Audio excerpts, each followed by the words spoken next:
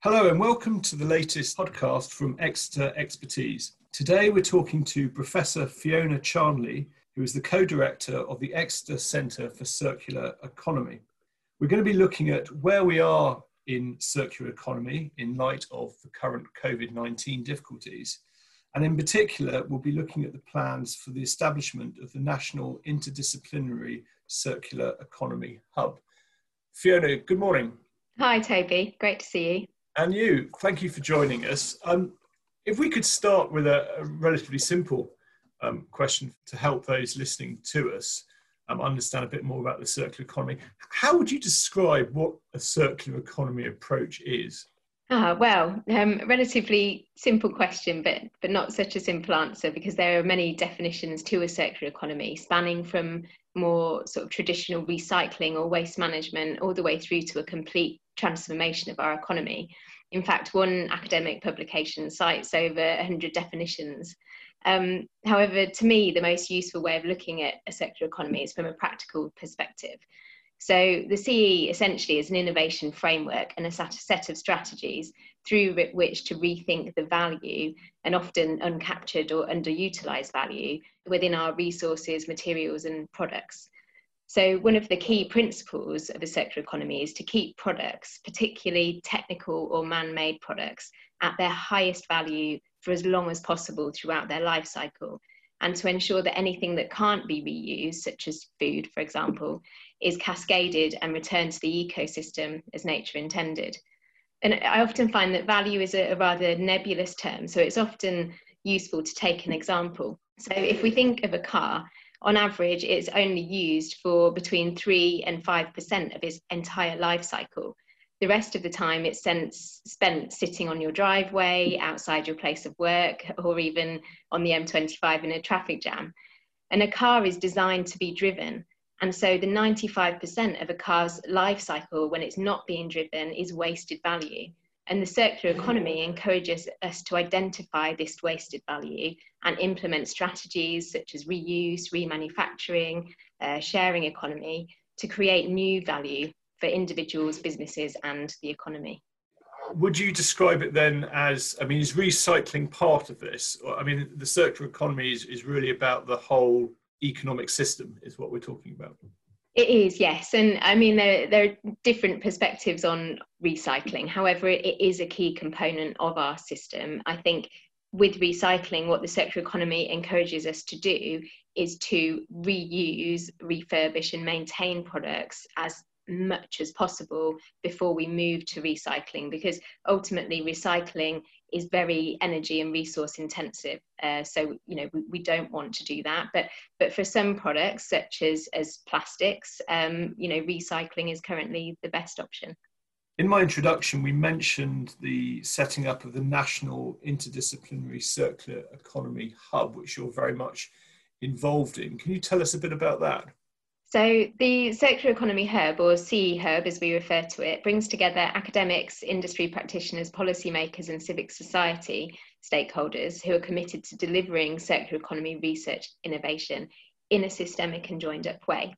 So the aim of the CE Hub is to establish the scientific evidence, tools and methods necessary to support the implementation of circular economy, knowledge sharing and collaboration at a national scale. So the CE Hub is funded by UKRI, which stands for UK Research and Innovation, and is part of a much wider programme. The programme will fund essentially the CE Hub and up to 5 centres of excellence, all of which will focus on a particular resource flow, such as metals, plastics, food or textiles, for example. And at the moment, we're currently in phase 1 of this £30 million investment by UKRI. And what we have been doing over the last 6 months is consulting with the wider circular economy community to identify the key challenges to CE implementation at scale across academia, business and policy, to co-create the vision for the hub. And so that vision, we've submitted a proposal and it's currently going through peer review. And so ultimately the whole programme, the hub and the 5 centres will kick off in January 2021. I guess from the sound of that, it's a great initiative in that it's bringing the academic community and business and industry together. So can you talk a bit about how that partnership will work between the academic side and the business side? Sure. So over the last 6 months, we've engaged with nearly 1,000 individuals and 180 universities and industrial and government organisations to co-create this vision for the hub. And as part of it, we've set out a comprehensive user engagement strategy, which covers a number of different activities through which other organisations, business and policy, can engage with the 5 centres and also the hub. So, for example, as part of the hub, we will be making £500,000 available to support seed funding of research and innovation projects. And through this, we'll be able to particularly encourage partnerships between academia, business and policy. And we're really focusing on the involvement of early career professionals as well. The hub aims to establish a knowledge platform, and this element will engage with business and develop sector-specific roadmaps, for example, to identify some of the key drivers, metrics and skills required for the transition towards a circular economy. So the hub and the whole programme is very practical, and we're really encouraging this interdisciplinary engagement between academia, business and policy. And in terms of what success will look like, what is the vision of the hub? So fundamentally, through the CE Hub, we hope to achieve a systemic change in the way that resources are used, valued and measured across the UK.